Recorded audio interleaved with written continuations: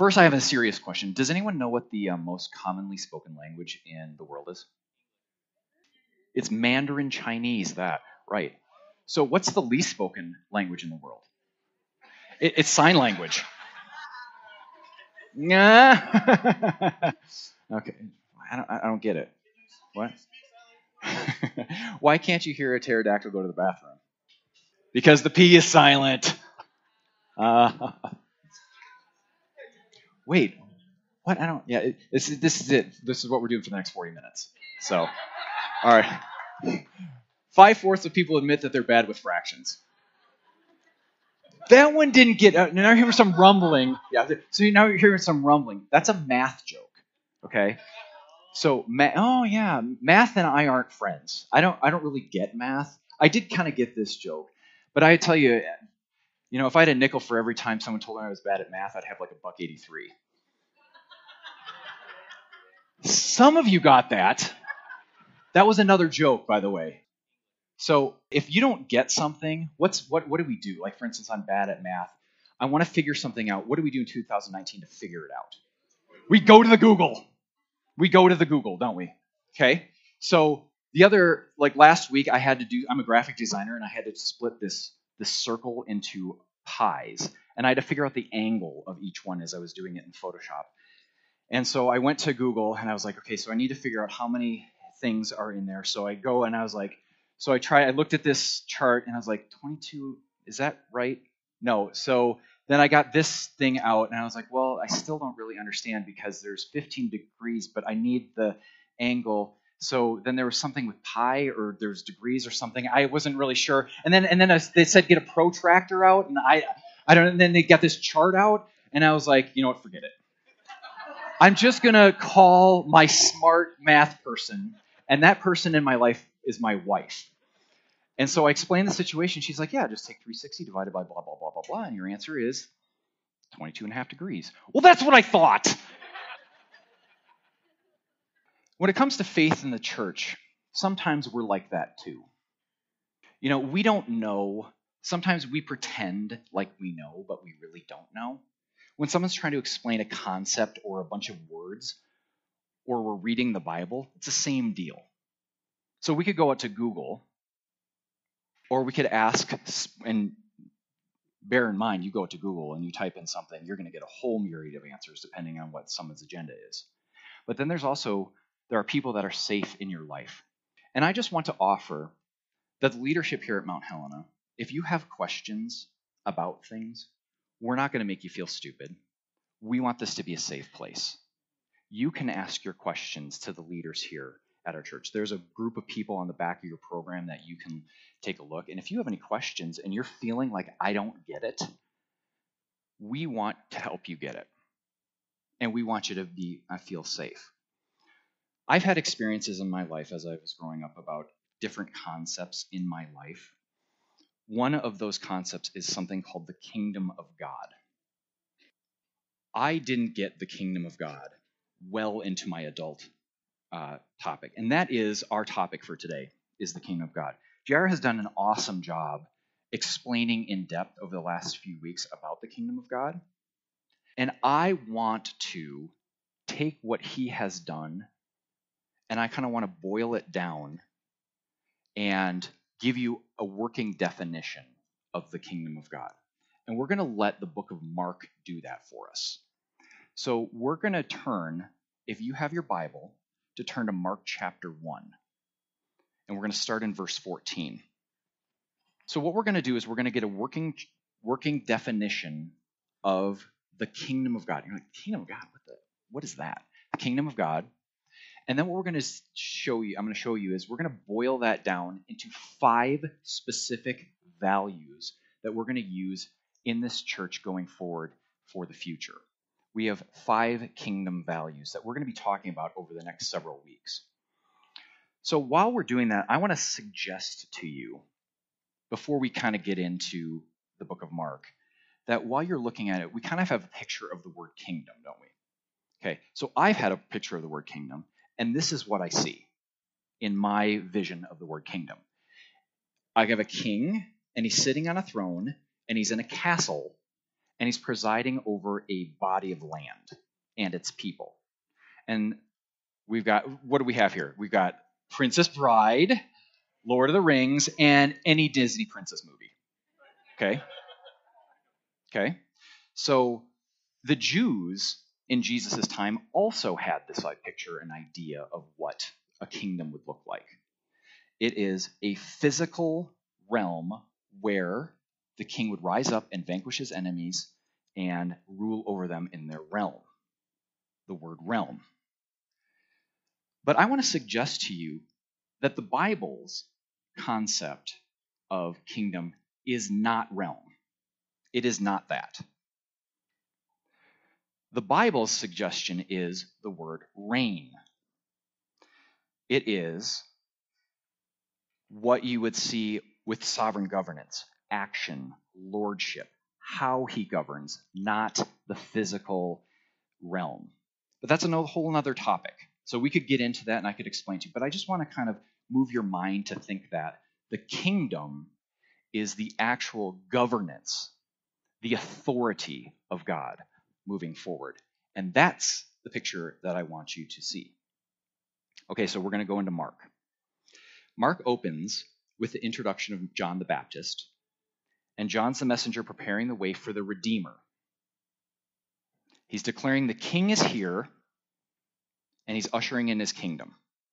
And then Jesus is baptized, and then he's tempted by Satan, and we go into, let me just back up again.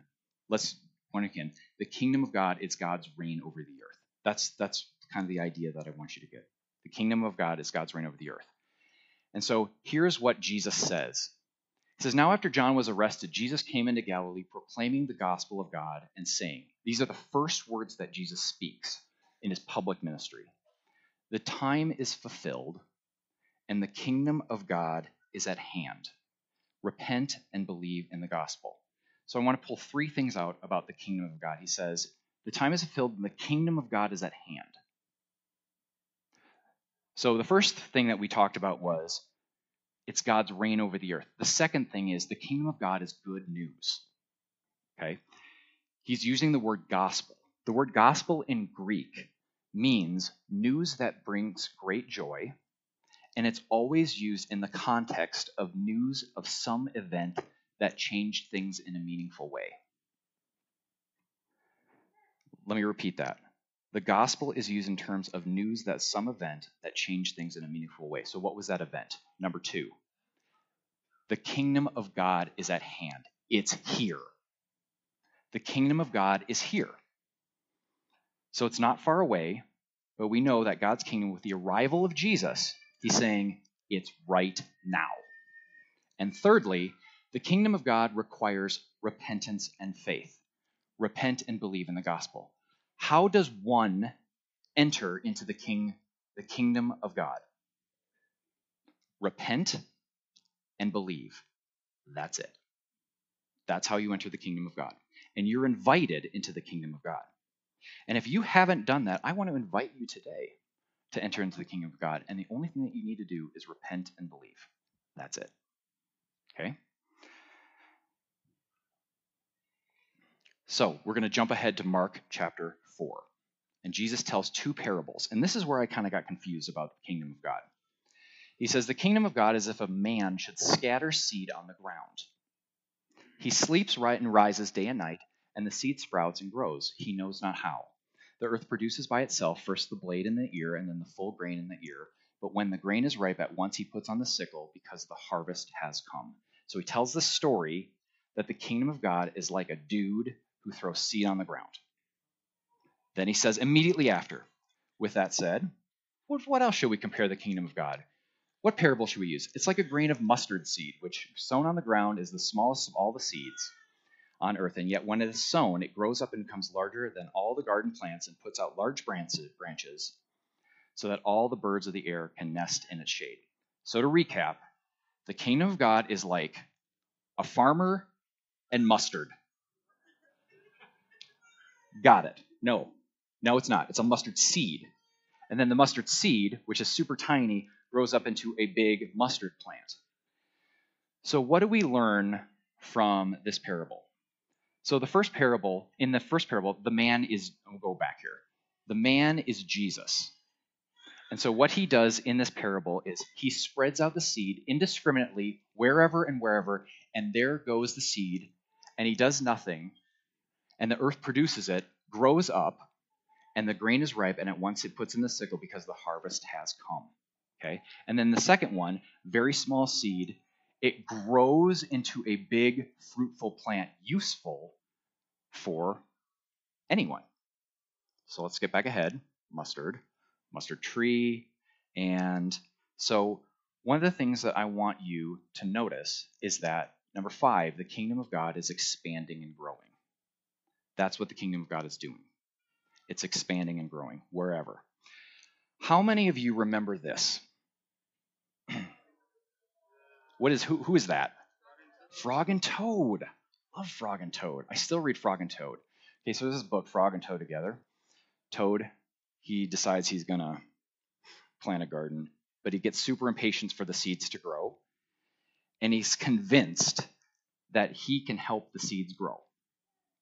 So what does he do? He goes and he commands them to grow, and then he goes out at night and he reads them a story, and then he sings songs, and then he reads them poetry, and then he plays them his fiddle, and finally, after being super, super tired, he falls asleep. And when he's doing nothing, the seeds sprout from the ground. And unfortunately, he doesn't learn the lesson because he concludes that the seeds came up because of all his hard work. The end. I swear that the plot of this book is stolen directly from Jesus. Okay? So, we are Jesus' messengers to spread the seed to wherever, to whomever, and it's our job to throw it out as Jesus' ambassadors. Do we make it grow? No, we do not. But it's our responsibility to throw it out, follow his commands, and expand his kingdom by speaking the word. Part of my ethnic heritage is Norwegian, and my grandma's like almost full Norwegian. And so we would tell jokes all the time about Norwegians. She gave me this Ole and Lena joke book, and Ole and Lena and Sven. Does this ring a bell for anyone? Okay, a few of you. Okay. So we love making fun of Norwegians. But most of you are like, Norwegian, why would you make fun of Norwegians? It just happened to. You could insert any ethnic group. So did you hear about the Norwegian who broke his leg breaking leaves? Yeah, he fell out of the tree. Oh, there you got it. Okay. All right. Where do Norwegians put their armies? Up their sleeves. Chapter 8. Calling to the crowd with his disciples, he says to them, "If anyone would come after me, let him deny himself and take up his cross and follow me. For whoever would save his life will lose it, but whoever loses his life for my sake and the gospel's will save it. For what does it profit a man to gain the whole world and forfeit his soul? For what can a man give in return for his soul? For whoever is ashamed of me and my words in this adulterous and sinful generation, of him will the Son of Man also be ashamed, when he comes in the glory of his Father with the holy angels." So I'm going to rather than doing separate teachings, I'm just going to let Jesus tell us what the kingdom of God is. If anyone would come after me, the kingdom of God is open for all of you to join in. If anyone would come, the kingdom of God is open for us to join into his kingdom with the king. Number 7, if anyone would come after me, let him deny himself and take up his cross and follow me. The kingdom of God requires commitment and sacrifice. For whoever would love his life and lose it, but whoever loses his life for my sake and the gospel's sake will save it. The kingdom of God is salvation for this life and beyond. 3 things. It's open, it requires commitment and sacrifice, and the kingdom of God is salvation for this life and beyond. So that begs the question, what do you call it when Batman skips church? Christian Bale.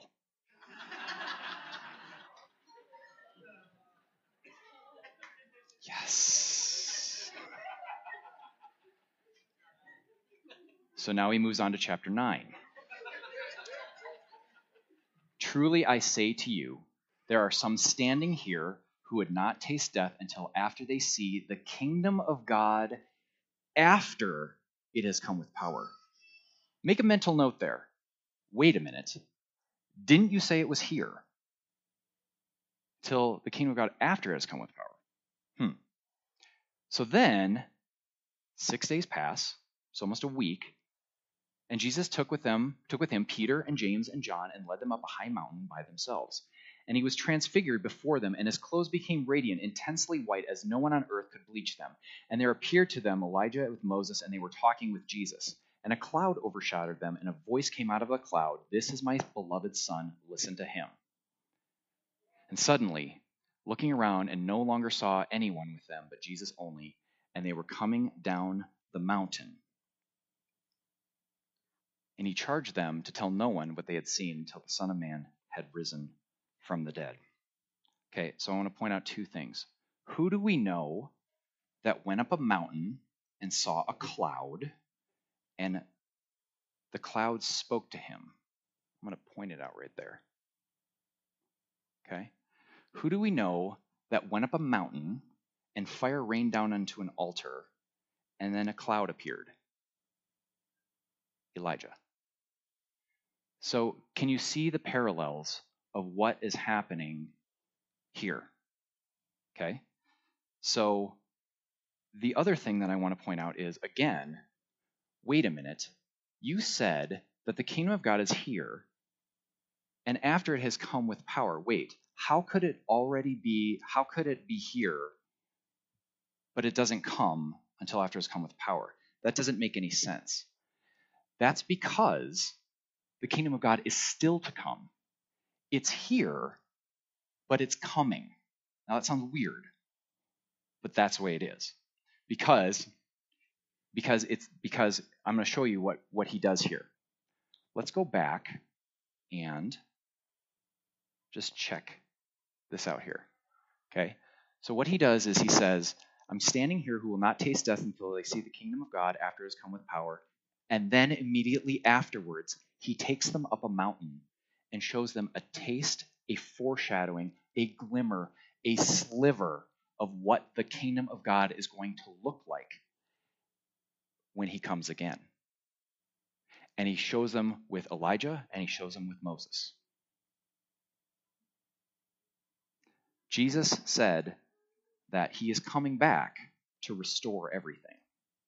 He's going to make it like the way it was before. Restore God to his people, restore wholeness and healing, restore the world back to its former glory at creation. He's restored, he's restoring, and he's restoring in the future. When we see the Son of Man returning, he will be returning in glory to bring complete redemption as our Redeemer. The Redeemer glorified as fully man and fully God that he is. So the kingdom of God is here, and it's still to come. Why does Snoop Dogg always carry an umbrella? Faux drizzle. Okay, that was really pop culture. Some of you are like, what? That doesn't make any sense. Okay. That's why we got it. Yeah, some of you got that. So let's go with this one. What do you call an illegally parked frog? Toad. Toadtowed. Oh, I got it. Okay. Mark chapter 10. So we're moving on forward, and we're still talking about the kingdom of God. They were bringing children to him that he might touch them. And the disciples rebuked them. When Jesus saw it, he was indignant and said to them, "Let the little children come to me, do not hinder them. For such belongs the kingdom of God. Truly I say to you, whoever does not receive the kingdom of God like a child shall not enter it." And he took them in their arms and blessed them, laying their hands on them. So what does it mean to receive the kingdom of God like a child? It could mean a number of things that we could read. It could be in innocence and whatever. But what in this context, what I think he's saying is the kingdom of God requires total dependence. We must be like a child who is completely dependent on an adult. And so we have to give up ourselves, give up our control, give up our pride, give up our self-dependence, and allow God to lead us like a child. So, immediately after this, verse 17. And so Jesus was setting out on his journey, and a man ran up and knelt before him and asked him, "Good teacher, what must I do to inherit eternal life?" And Jesus said to him, "Why do you call me good? No one is good except God alone. You know the commandments. Do not murder. Do not commit adultery. Do not steal. Do not bear false witness. Do not defraud. Honor your father and mother." So the guy says to him, "Teacher, I have kept all these from my youth." And Jesus, looking at him, he loved him, and he said to him, "You lack one thing. Go and sell all that you have and give to the poor, and you will have treasure in heaven. Come and follow me." Disheartened by the saying, he went away sorrowful, for he had great possessions. And Jesus looked around and said to his disciples, "How difficult will it be for those who have wealth to enter the kingdom of God?" And the disciples were amazed at his words. But Jesus said to them again, "Children, how difficult it is to enter the kingdom of God. It is easier for a camel to go through the eye of a needle than a rich person to enter the kingdom of God." And they were exceedingly astonished and said to him, "Then who can be saved?" Jesus looked at them and said, "With man it's impossible, but not with God, for all things are possible with God." So we've learned, again, going back, the kingdom of God requires commitment and sacrifice. This passage mirrors that again. And it's salvation for this life and beyond. But there's one more thing that we can really learn from this, and that's the kingdom of God requires radical generosity. Radical generosity. To be clear, Jesus is not saying you can't get into heaven if you're rich.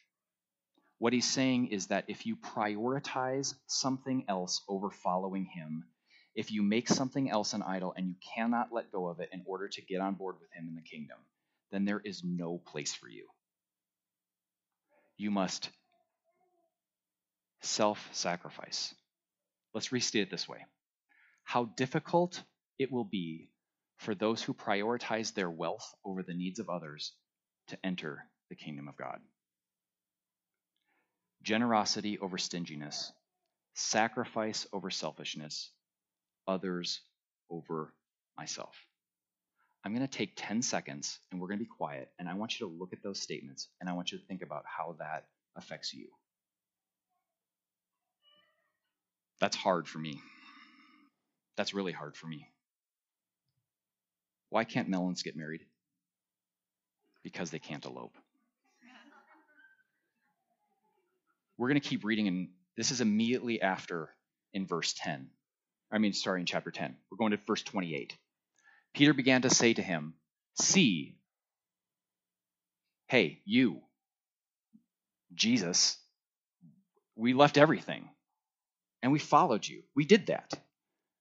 And Jesus said, "Truly I say to you, there is no one who has left house or brothers or sisters or mother or father or children or lands for my sake and for the gospel who will not receive 100-fold now in this time with persecutions, and in the age to come eternal life. But many who are first will be last, and the last first." So here's some principles that he's laying out. The kingdom of God is family.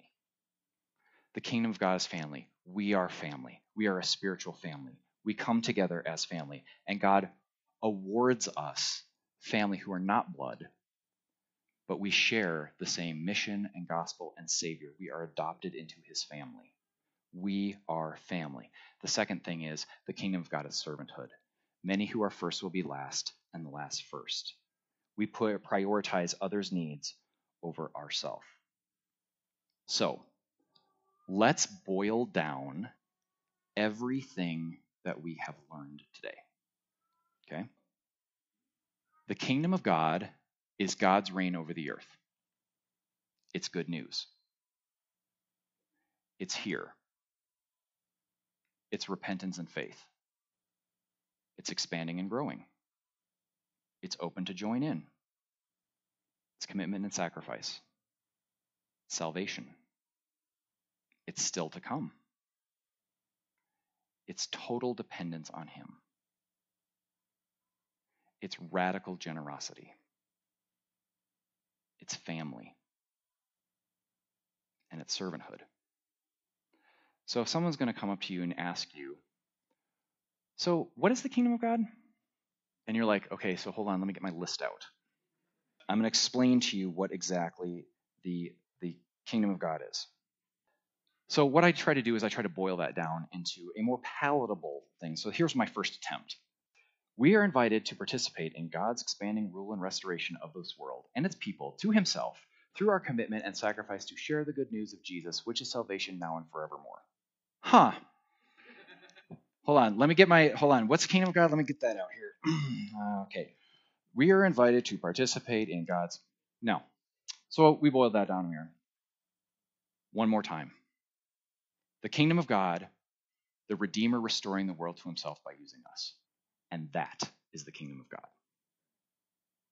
The Redeemer restoring the world to himself by using us. How do you organize a space party? You plan it. Okay. That was lame. I'm sorry. No. Fair enough. Fair enough.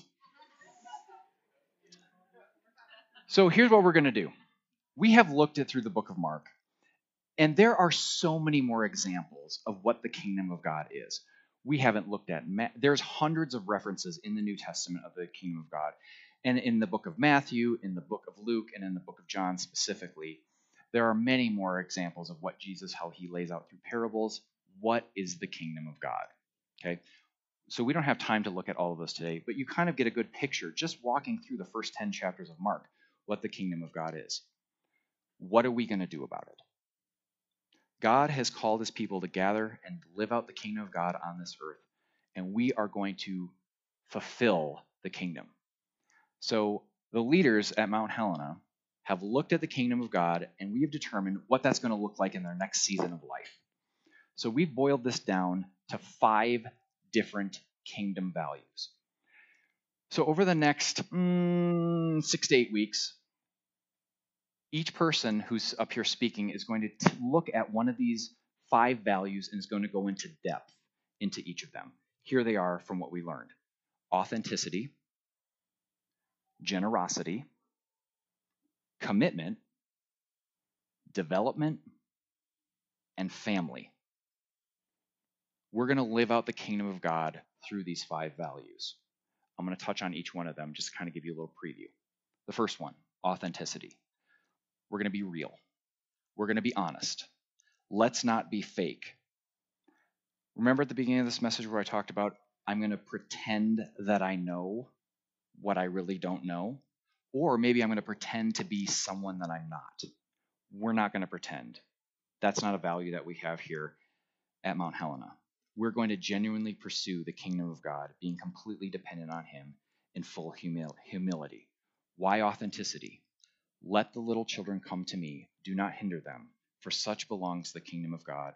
Truly I say to you, whoever does not receive the kingdom of God is like a little child shall not enter it. That's why we value authenticity. We're going to go in completely dependent on him. Number 2, generosity. Giving to others from every resource that we have in our lives directly demonstrates the heart of God. We're going to give spiritually. We're going to give emotionally. We're going to give financially. We're going to give like Jesus gives, with others' best interest in mind before ourselves. Why generosity? How difficult will it be for those who prioritize their wealth and self over the needs of others to enter the kingdom of God? That's why we prioritize generosity. Number 3, commitment. God has committed himself to his people, saying that he will never leave us or forsake us, and he's asked us to model his commitment. We're going to walk together in sacrifice. If anyone would come after me, let him deny himself and take up his cross and follow me. For whoever would save his life will lose it, but whoever loses his life for my sake and the gospel's sake will save it. Number 4, development. Being a part of the kingdom of God requires that we're always learning, adjusting, and growing and expanding. When the grain is ripe, at once he puts in the sickle because the harvest has come. We start as a mustard seed and we grow into a big tree. We are growing and expanding both individually and this church. We're going to extend the kingdom of God to others through us. And finally, family. God has chosen to describe his church as a family, which means that we all come together and we play a part in assisting successful connections with Christ. This is a safe place to honor and to nurture and to serve one another as we develop together. We are a family, regardless of where we've come from, regardless of what we've done, regardless of maybe our separate ideas about how we live it out. We're a family, and we're going to grow together. Truly, I say to you, there is no one who has left house or brothers or sisters or mother or father or children or lands for my sake and for the gospel who will not receive 100-fold now in this time, houses and brothers and sisters and mothers and children and lands with persecutions and age come. By the way, I just want to point out, I don't really like this. I kind of want to cross out the persecutions, but it's a part of it. So, one more time, our 5 kingdom values as we move forward into this new season. What does that new season look like? Well, next week, baptisms. If you have not repented and believed in the Lord Jesus Christ, this is a time for you to do it. It's an open invitation for you to join in what God's doing in his kingdom and to join in what we're doing in our family. So the 5 kingdom values: authenticity, generosity, commitment, development, and family. Okay, so what I want to do is, moving forward, I want to ask you 3 questions. The first, am I ready to participate in God's kingdom in this next season of my life? Is there anything holding me back from embracing authenticity, generosity, commitment, development, and family? Why does the Norwegian Navy put barcodes on ships? So they can scan the Navy in. I love that joke. Let's stand together.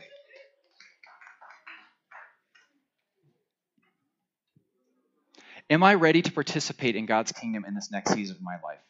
Is there anything holding me back from embracing authenticity, generosity, commitment, development, and family? Those 2 questions, think about that this week.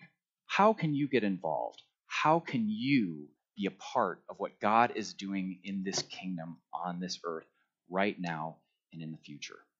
If there's anything that you want to pray about, if there's anything you want to talk to about, we're going to have a prayer team up here over to the right. And if you want to come up and just talk to somebody, there are folks up here that want to talk to you. And there are folks that want to pray with you. And there are folks that want to move forward together as a family with you. If you want to talk to me afterwards, you're more than welcome to do so. If you want to talk about baptism and what does that look like and why would I do that, and I'm interested, you can talk to me or specifically Jason Harris over here. So we want to extend that invitation to you. So let's pray. Let's move forward together in God's kingdom. God, we love you. We bless you. Thank you so much for showing us your kingdom and what that means to be a part of it. God, we're so grateful that you have asked us and invited us in, and it's for anyone to be a part of your restoration of this earth, your restoration of your people to you for their salvation. God, we want to live out your kingdom principles on this earth today, tomorrow, for the rest of our lives. And Lord, help us with your Holy Spirit to fill us and indwell us so that we would have the power moving forward to serve you and expand your growing kingdom. Thank you, Father. In your name we pray. Amen.